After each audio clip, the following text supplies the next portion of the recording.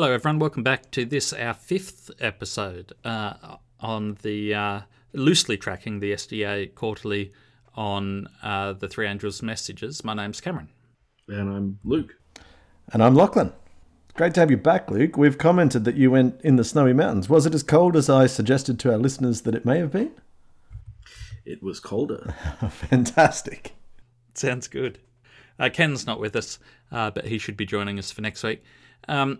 This week's lesson is on the good news of the judgment, and that sort of tension, because it is acknowledged in the lesson that that phrase seems to be one of tension. We don't often associate judgment as being good news, and this is sort of unpacked, isn't it, like in the first day's lesson? Yeah, it's unpacked in a way which I would like to actually unravel a little bit, because it seems to me that there's a lack of clarity about this. So the good news of the judgment makes it sound like it's somehow a good thing. The opening introduction to this week's lesson does point out that the judgment is lacking here and now. In other words, calling back to the idea, the indignancy that we feel when frauds and cheats get away with it, and when really good, kind, loving people die young of cancer. These sorts of things. We feel a sense of unfairness at times with reality, and we wish that it could be rectified. And the lesson doesn't specifically call that out, but it refers vaguely to it by sort of pointing out the judgment that is so lacking here and now. So that's an interesting element. I'm putting some words into the lesson's mouth, but I'm picking that up. And yet, literally a sentence later, after pondering Paul's words in Romans, so then every one of us shall give account of himself to God, the lesson says, scary thought, isn't it? Having to give an account of ourselves before God. Scary thought. To me, they've tripped up the good news. And then it sort of finishes off by saying, we'll look at what happens. We'll explore the deeper themes of judgment. We'll look at what happens when God's faithful people themselves face the inevitable judgment to come. And that bit of it seems to me, it's very, very laborious to try and pitch as good news. Look, there's an episode in Adrian Plass where there's a visiting preacher at Adrian Plass's church. This is in, I think, the First Sacred Diary. And he's not heard this preacher before, but his son Gerald has. And he says, Gerald describes this person as having the spiritual gift of discouragement. And the person starts his sermon by putting a chair in the centre of the stage and looking at them all with a, here's an idea you've not thought of before, sort of wide-eyed, hushed voice, and says, now, everyone, I want you to just imagine that Jesus is sitting in this chair. Jesus himself is sitting in this chair. Wouldn't you all just want to hide and creep away and find a dark corner when you think of all the bad things that we've done? Each of us has done bad things, and Jesus knows those things, and he's sitting here he's right here in this chair. Wouldn't you just want to hide? And Adrian Plass says, I really tried to feel those things, but I couldn't. I was just excited to see Jesus. I guess it shows I've got a long way to go. Isn't that quite? It's so good. It skewers right to the heart of the matter, doesn't it? Mm. So we've got to discuss this idea of judgment. Yeah. Is it a scary thing to have to give an account of yourself? If your supervisor at work says, hey, I want you to explain what you've been doing because I've had some complaints, it's a very demeaning process, particularly if the people who've made complaints are not teachers who know the subject material. If you're a high school teacher, you often get complaints from parents or from one student. I had one student, a very well-meaning student, who sent a message via their parents to the head of department, not to me, which is a bit irritating. But this was by and large a diligent and very gentle student. I think she was just too shy to approach me. I think there was no malice intended. But could I please teach physics in a way that used less diagrams? Then you have to give an account to yourself, and you have to talk to the head of science who has to field these jolly complaints. And he wants you to just do something so that the parents stop complaining. And you are trying to say to him, and you know that he knows that physics is full of diagrams, that's just what it is. And then you're sitting there left trying to defend what you feel that you've done a good job, but people don't, and it's just an annoying circumstance. The flip side is, Leighton gets home from a really fun day at school, and you say, I picked him up from school the other day, which is a fun experience. You say, oh, what did you do at school today? Well, and there's like 6 anecdotes in 3 minutes, and I did this, and I did this, and then we did this, and it was super fun, and we played this game, and the teacher did this, and it was really funny, and da-da-da-da-da. That's a really fun circumstance to give an account of yourself. There's another element to this. As you were sharing those anecdotes, I thought of one that occurred to me at the end of last year. I had a meeting. This was, again, a workplace, and I had a meeting with my sort of direct boss, the head of the school of information and physical sciences. That's maths and computing and physics at our university. And it was about a role that I'd been performing for that year. And I thought the meeting was going to be a kind of end of year review. Okay, how's it gone? What support do you need? How, whatever. And that assumption on my part meant that I was utterly unprepared for what the meeting really was, which was my boss essentially passing on that some people had been discontent with the way that I had performed this role. And that blindsided me so much. I was really irritated. And the thing that I was most irritated by was that the school, and it turns out there was legitimate, there were external factors. They were reshuffling some of the organizational roles within our school anyway. But what my boss was telling me was that I was actually not going to be continuing in the role, or at least not necessarily. They were going to be reopening it for expressions of interest from other people. And I was polite and calm, I think, but I don't think I succeeded particularly well, because internally I was almost livid. I was really wound up. And the thing I was wound up about was not having had an opportunity to give an account of myself, to give my account of the situation. I felt as if I had been effectively I'm still in the role, I think.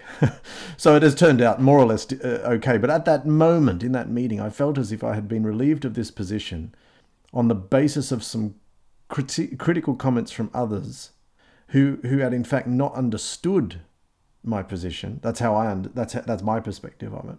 And that I had not been approached to provide any sort of perspective from my side. And that left me feeling, just really, really mad, really churned up. And I would have loved nothing more than the opportunity to have, in a formal way, been able to calmly provide an account of myself. And being denied that really did kind of wind me up. And so I suppose in that context, there was the possibility that a clear opportunity for open judgment, for the ability to provide a rebuttal of some kind, would definitely have been good news to me. Isn't that interesting? Yeah. Well, this is one of the things Job says, isn't it? Job says, I wish God would just come before me and let me say my piece. But it's unfair because he's God and I'm not. And I can't tell him what I think of him. And this is not a court where we're taking turns. And it's, where it's my turn. Well, yeah. Can we read from a couple of different translations just to really get a feel for it? I'll read from the New Living Translation. It's really just Revelation 14, verse 6 and 7, really, is where we're focusing on here. Then I saw another angel flying through the sky, carrying the eternal good news to proclaim to the people who belong to this world, to every nation, tribe, language, and people. Fear God, he shouted. Give glory to him, for the time has come when he will sit as judge. Worship him who made the heavens, the earth, the sea, and the springs of water. That's where in this particular season of the podcast, that's where we're entering this theme of judgment. How's that rendered in other translations? I am just going to look up the Message because I know it's not a translation. At least it is a translation, but it is a translation by only one translator. So let's call it a paraphrase. It's a translation in the sense that he did it from the original languages. The Message says, fear God, give him glory, his hour of judgment has come. Okay. That's all. It's fairly standard. Worship the maker of heaven and earth, salt, sea, and fresh water. In verse 6, does it also have the carrying the eternal good news, carrying the gospel? How does it render that? He had an eternal message to preach to all who are still on earth. Okay.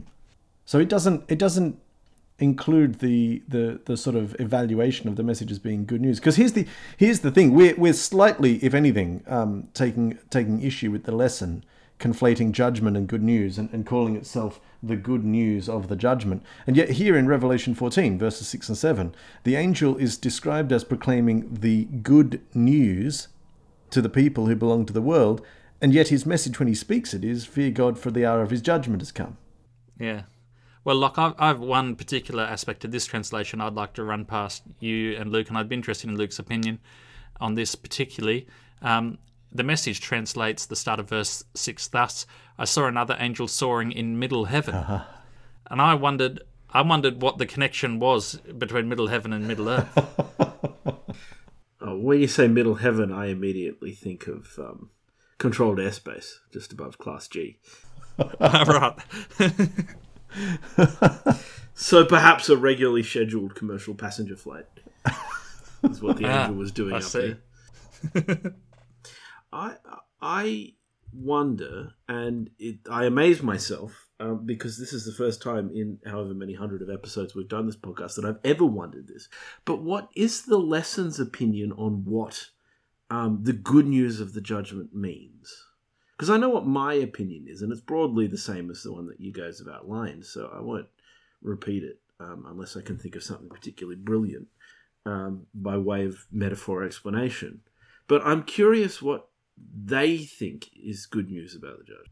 They being the... Let me share a few passages that I think might shed some light on this, and I feel like our discussion may end up being tangential to this. I'm going to quote a few bits. The gospel and the judgment, both parts of the first angel's message, are inseparably intertwined. Were it not for the everlasting gospel, we would have no hope in the judgment. So there's an oblique connection there, I suppose. Here, again quoting the lesson. During this judgment, the unfallen worlds will see that God has done everything he can to save every human being. The judgment reveals God's justice and mercy. It says something about his love and his law. Jumping a little bit, the judgment is part of God's ultimate solution to the sin problem. In the great controversy between good and evil in the universe, God answered Satan's charges on the cross, but in the judgment, he reveals that he has done everything possible to save us. I think what the lesson is arguing on the broad platform of a very conventional Adventist great controversy sort of picture is that the judgment is good news because it's the only way to resolve the sin problem. Like there's a quote from Ellen White, Testimonies for the Church.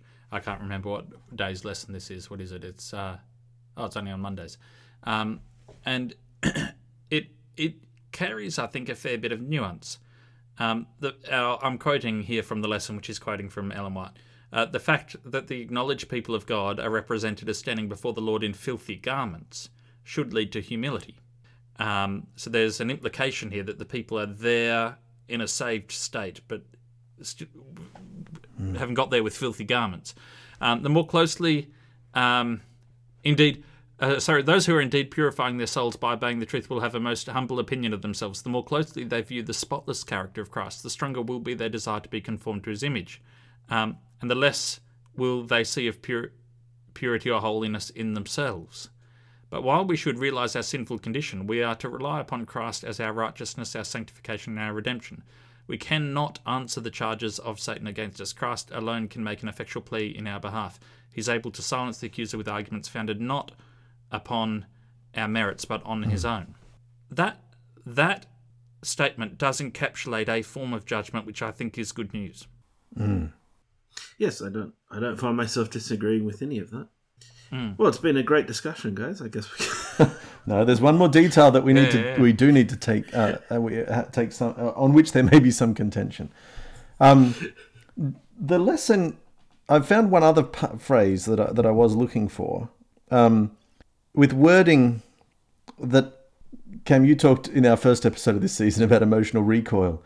This wording causes me to almost physically recoil. Again, I quote from the lesson study.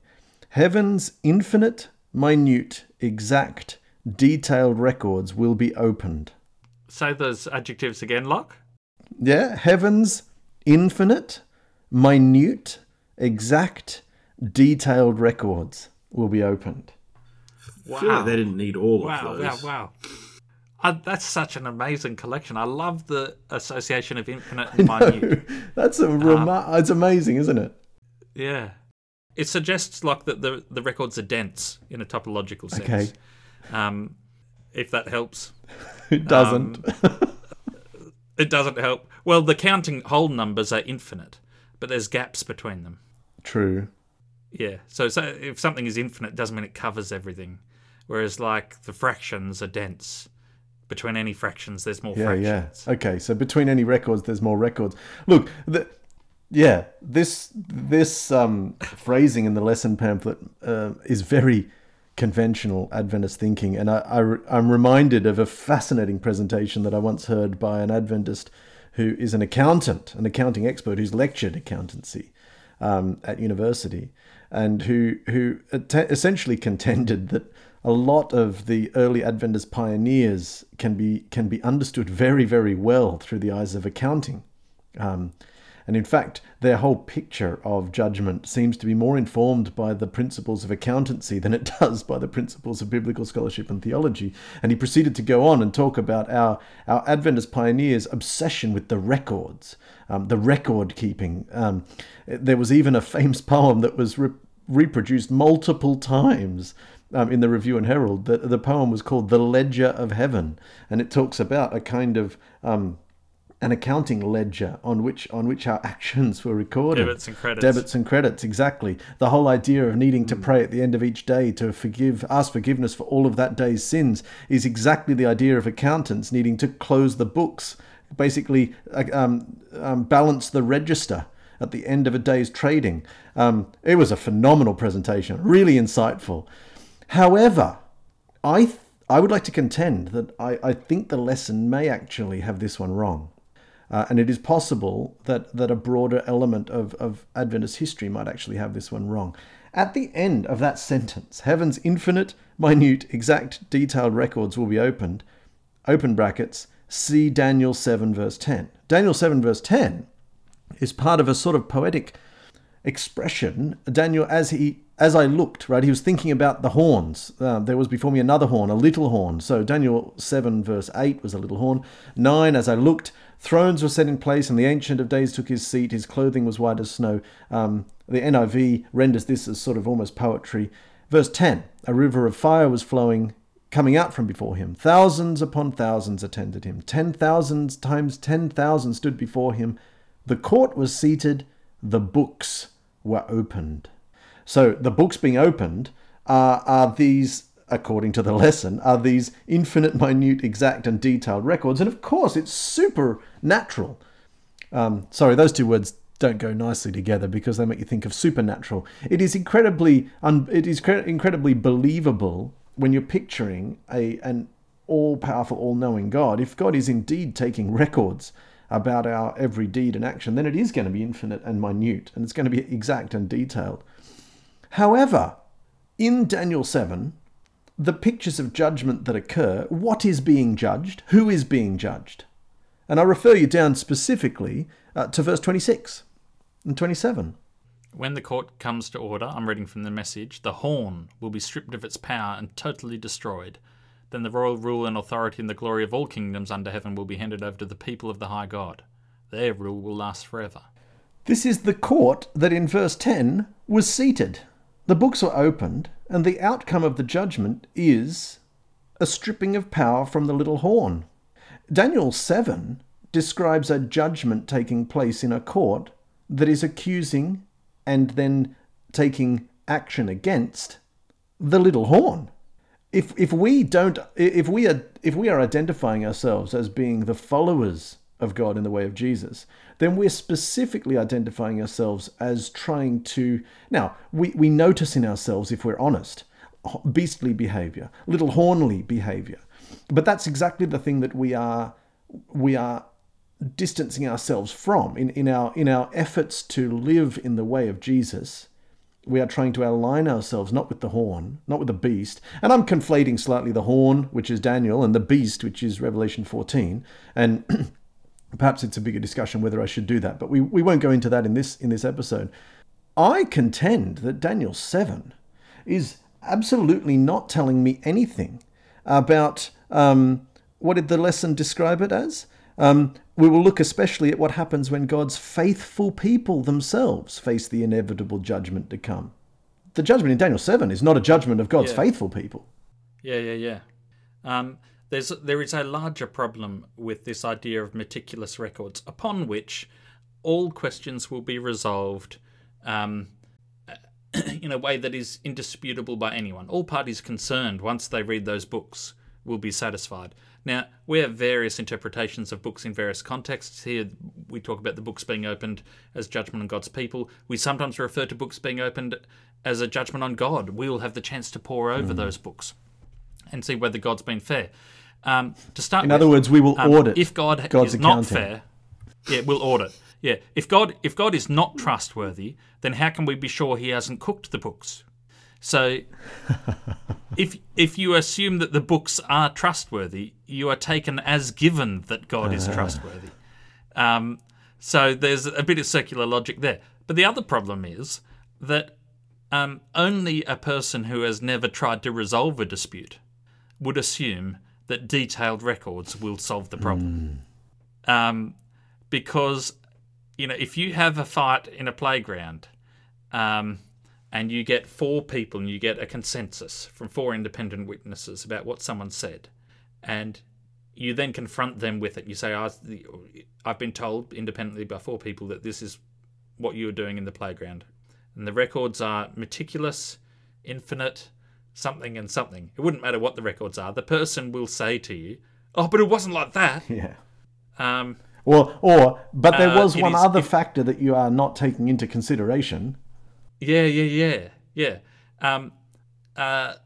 We will be very, very changed.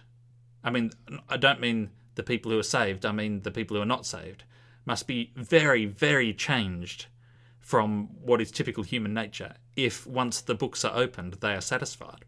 There's something just a bit suspicious about that. On your comment, Locke, about us having elements of the beast and the little horn and whatever, all these images of, the struggle which in the Old Testament is between God's people and the Amalekites and the otherites and the otherites, very quickly becomes a struggle within the nation of Israel in the book of Judges, to a struggle within us as people. And this is I think the only sense in which you can and it's not even it doesn't excuse in any sense the horrific stuff that is recorded in the Old Testament, but what is seen is a very vague and out of focus large-scale concept of good versus evil. And it reaches a much truer perspective when it is seen as a struggle within us than as a struggle between a nation and another nation. David sees this very strongly. And David says, I've got 2 Psalms here. One of them is the end of Psalm 139. And Psalms 139 is pretty self-righteous. He says, if only you, God, would slay the wicked. Away from me, you who are bloodthirsty. They speak of you with evil intent. Your adversaries misuse your name. Do I not hate those who hate you, Lord, and abhor those who are in rebellion against you? So this is God's... David thinks he's pretty much firmly on God's side. But before signing off the psalm, he says this: Search me, God, and know my heart. Test me and know my anxious thoughts. See if there's any offensive way in me, and lead me in the way everlasting. Now that is a fascinating way to tie off that psalm. Is Cam still here? Cam's audio glitched just before he separated. To me, it sounded like he might have switched to a different mic. Well, we're back, listeners, after a short delay at our end. Cam was in full flight, sharing with us great wisdom, and unfortunately dropped off completely from this Zoom call with 0 warning. Luke and I assumed it might be some battery going flat or other technical issue at his end. So we hung around and discussed some other things, hoping that Cam might join us back. In doing so, we've lost the train of thought that we were at. So this is going to feel a little bit like a discontinuity. Cam has just messaged to say that it was indeed his battery going flat. And given the hour at which we're recording this, he said, well, he's asked us to continue without him. He won't be able to join us back. He's in his message, expressed his closing thoughts from his example of King David. And his thoughts are, we don't need to wait for end times. If we really think judgment is good news, then let's ask him to judge us right now. And he refers to Psalm 139. And that's a great thought. So we're going to pick things up, and we're sorry that it represents somewhat of a discontinuity in the conversation. I particularly want to return back to this idea of the judgment being a vindication. This is another phrase that is used. In fact, it's used in Daniel 7, verse 22, which we skipped over, until the Ancient of Days came and pronounced judgment in favour of the holy people of the Most High. And that, so in Daniel 7, we have this poetic expression where the court was seated and the books were opened, and then some verses later, the Ancient of Days pronounces judgment in favour of the holy people, and then in verse 26, the court will sit and the little horn's power will be taken away and completely destroyed. I want to contrast that picture with the way that Adventism so often pictures the judgment. And our lesson pamphlet, I've specifically focused in on a few of the phrases that so readily encapsulate this standard approach, which is to vividly see the judgment as being even the holy people. So the holy people of the Most High. I'm picking out that phrasing from Daniel 7. The judgment being even the holy people of the Most High, having to give account of their every deed and every action. And Luke, it seems to me there's a lot more obvious connection between judgment and good news. If judgment is indeed the vindication of God's holy people and the removal of power from a false and oppressive regime. Well, yeah, and I guess that's the most fundamental way that I can put it, is that a fair judgment is always good news. You know, it's kind of a universal concept. Everybody is in favour of good judges that apply the law fairly, whether they be human judges or divine ones.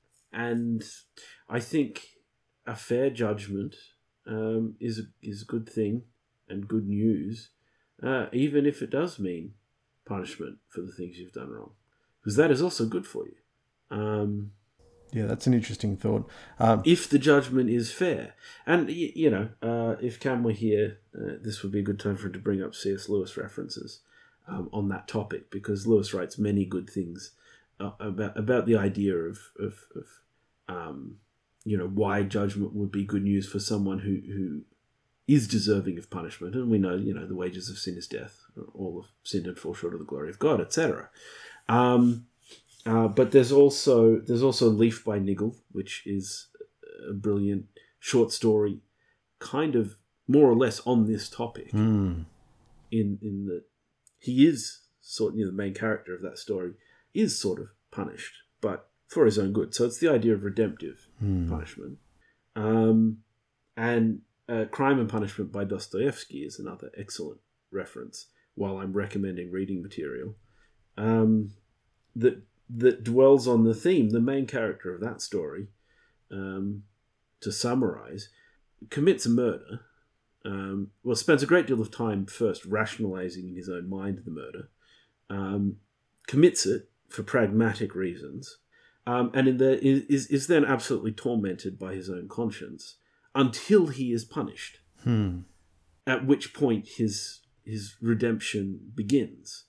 But he has no rest and no comfort and no relief until he is judged. And I think that is also a way that judgment can be good news. We didn't really get into the idea of... there is the idea that judgment means judgment of everybody and everything. So it's definitely the judgment of those unjust forces and the inequalities and the misery inflicted on others by self-interest. But it is also a judgment of us, and I'm scared to be judged because I have done wrong. Well, that's still good news. It would have been nice if we could get more into that side of the topic, I think. But seeing as we're out of time and out of cam, I'll just have to recommend the reading material instead. But I think, to me, this is part of what faith is. We know the character of God. We trust his judgment will be fair and good. And loving. Regardless of what that means for us personally. Yeah. And we take that on faith. Well, I think there are a couple of pictures of judgment that have to be kept in mind to counterbalance the sort of despair that can come when. So I think that a detailed, an overemphasis on, what was it, the infinite, minute, the accounting side. Yeah, yeah.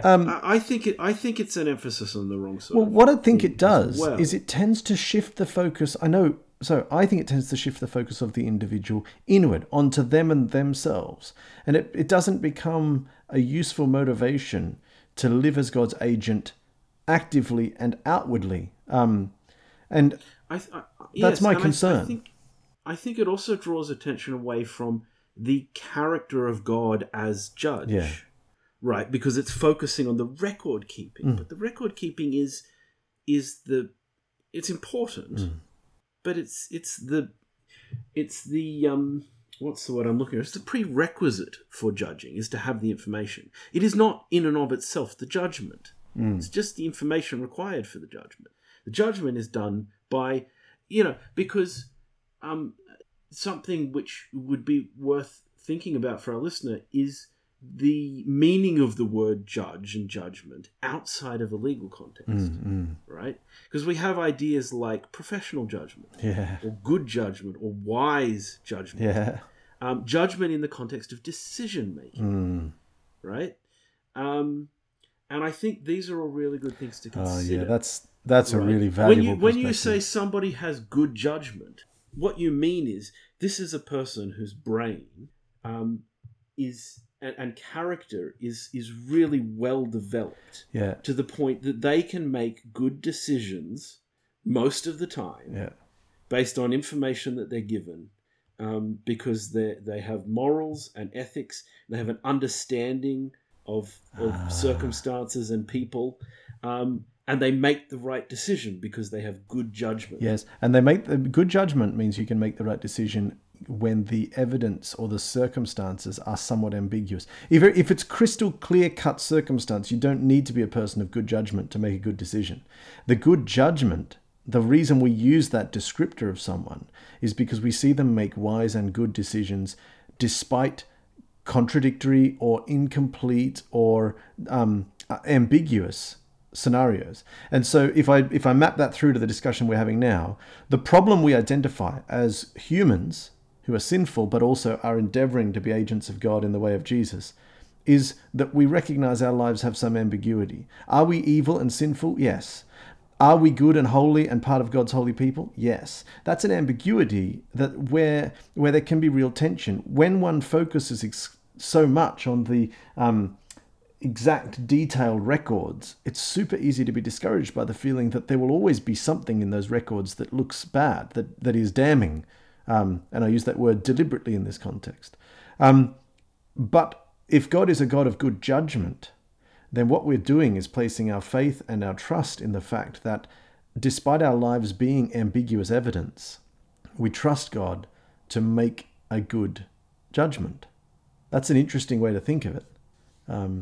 I was going to refer back to the story where Abraham is discussing with God the fate of Sodom and Gomorrah, and Abraham is saying, hang on, God, would you really destroy this evil if it meant the loss of some non-evil, some good? And God admits, no, I really do value good, and I would actually spare the entire city for the sake of, and it gets down to a meager amount of good people. I think that's something really helpful for us to keep in mind, because certainly from an Adventist perspective, Adventist traditional sort of development of these ideas, a lot of people fall into the trick of thinking it the other way around. God would destroy a great amount of good if it meant that he could eradicate a tiny bit of evil. And but can you see how wrong that is? It seems to me that is inconsistent with the picture of God as painted. And I specifically speak of Abraham, but it's a broader theme. Yeah, even in the most violent parts of the Old Testament, which I have a problem with, it's still, as you said, the other way around. It's still always a small amount of good people sacrificed to destroy a greater amount of evil. I have a problem with the whole idea of the arithmetic of all of that. Yeah. Also, again, understanding the character of God, but that's another discussion for another time. But you're absolutely right. The idea that God would destroy a large amount of good to eradicate a small amount of evil is entirely unbiblical. Yeah. I don't think it occurs even once. And so if I can build on that, what I'd like to perhaps close with is an observation about the way this impacts the way that I would choose to live my life.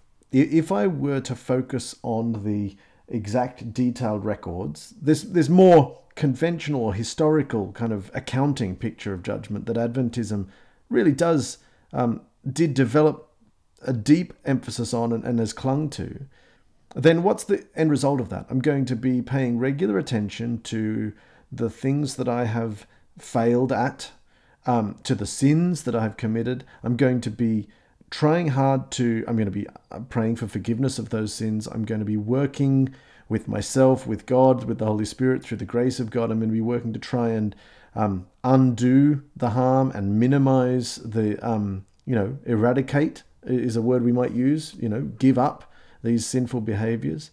And that is going to lead to me trying to become, trying to be in a better position to face this judgment. And the result is that I will be trying to avoid things that are harmful to others and to myself and are generally against the way of God. That would be a reasonable outcome if that was the outcome. What if I choose that I'm not going to focus so much on this minutiae details, infinite details, sort of accounting picture of judgment? I'm not going to be quite so concerned about having to give detailed account of every single sin and action that I've committed. But I'm going to trust that God is going to be looking with his good judgment at the body of evidence and is going to say, hey, well done, good and faithful servant. If that's the picture that I have, then the result is I'm going to be trying consistently to go out of my way to align myself with God's purpose, with God's mission, exemplified through the way of Jesus. I'm going to be trying to be an agent of God's kingdom. I'm going to be trying to share the love and the blessings. I'm going to be thinking of passages like, when I was hungry, you fed me. When I was naked, you clothed me. I'm going to be going out of my way to look for opportunities to be God's hand and feet. Essentially what I'm saying is, my state of mind might actually be different and my picture of judgment might be quite different. It might even be heretical in some ways. But the end result of the life I live is going to look rather similar in terms of its impact on the world. And that says something to me. It says that there is room to ponder these different pictures of judgment. If you could have a different picture of judgment, but end up empirically leading to the same kind of life trying to be focused on, then there hasn't, I don't think that you've destroyed too much along the way. And that. I hope I'm right in identifying those as being the valid or the ideal outcomes of any of these pictures of judgment. I think if the pictures of judgment you have lead to outcomes other than those I have described, then the fruits are kind of revealing the truth that it might not be the most helpful picture of judgment. Yeah, well, I think that's a good insight to perhaps wrap up today's discussion. Yeah, let's do it.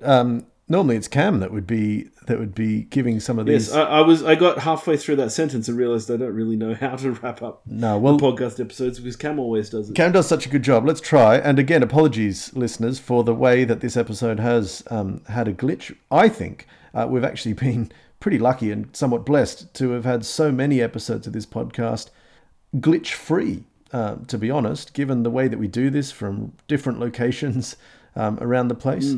So thanks for enduring and putting up with us this time, having a technical error.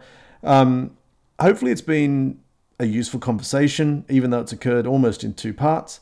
Certainly for us in real time, it's definitely occurred in two parts. And we're interested in your thoughts and comments. If you've got any, you can email us at sabbathschoolfromhome@gmail.com. Don't forget, if you're finding this podcast interesting, you can always share it with friends. You could perhaps even share it with people in your physical Sabbath school group, if that is something that you do on a regular basis. And we look forward to you joining us next week for another episode.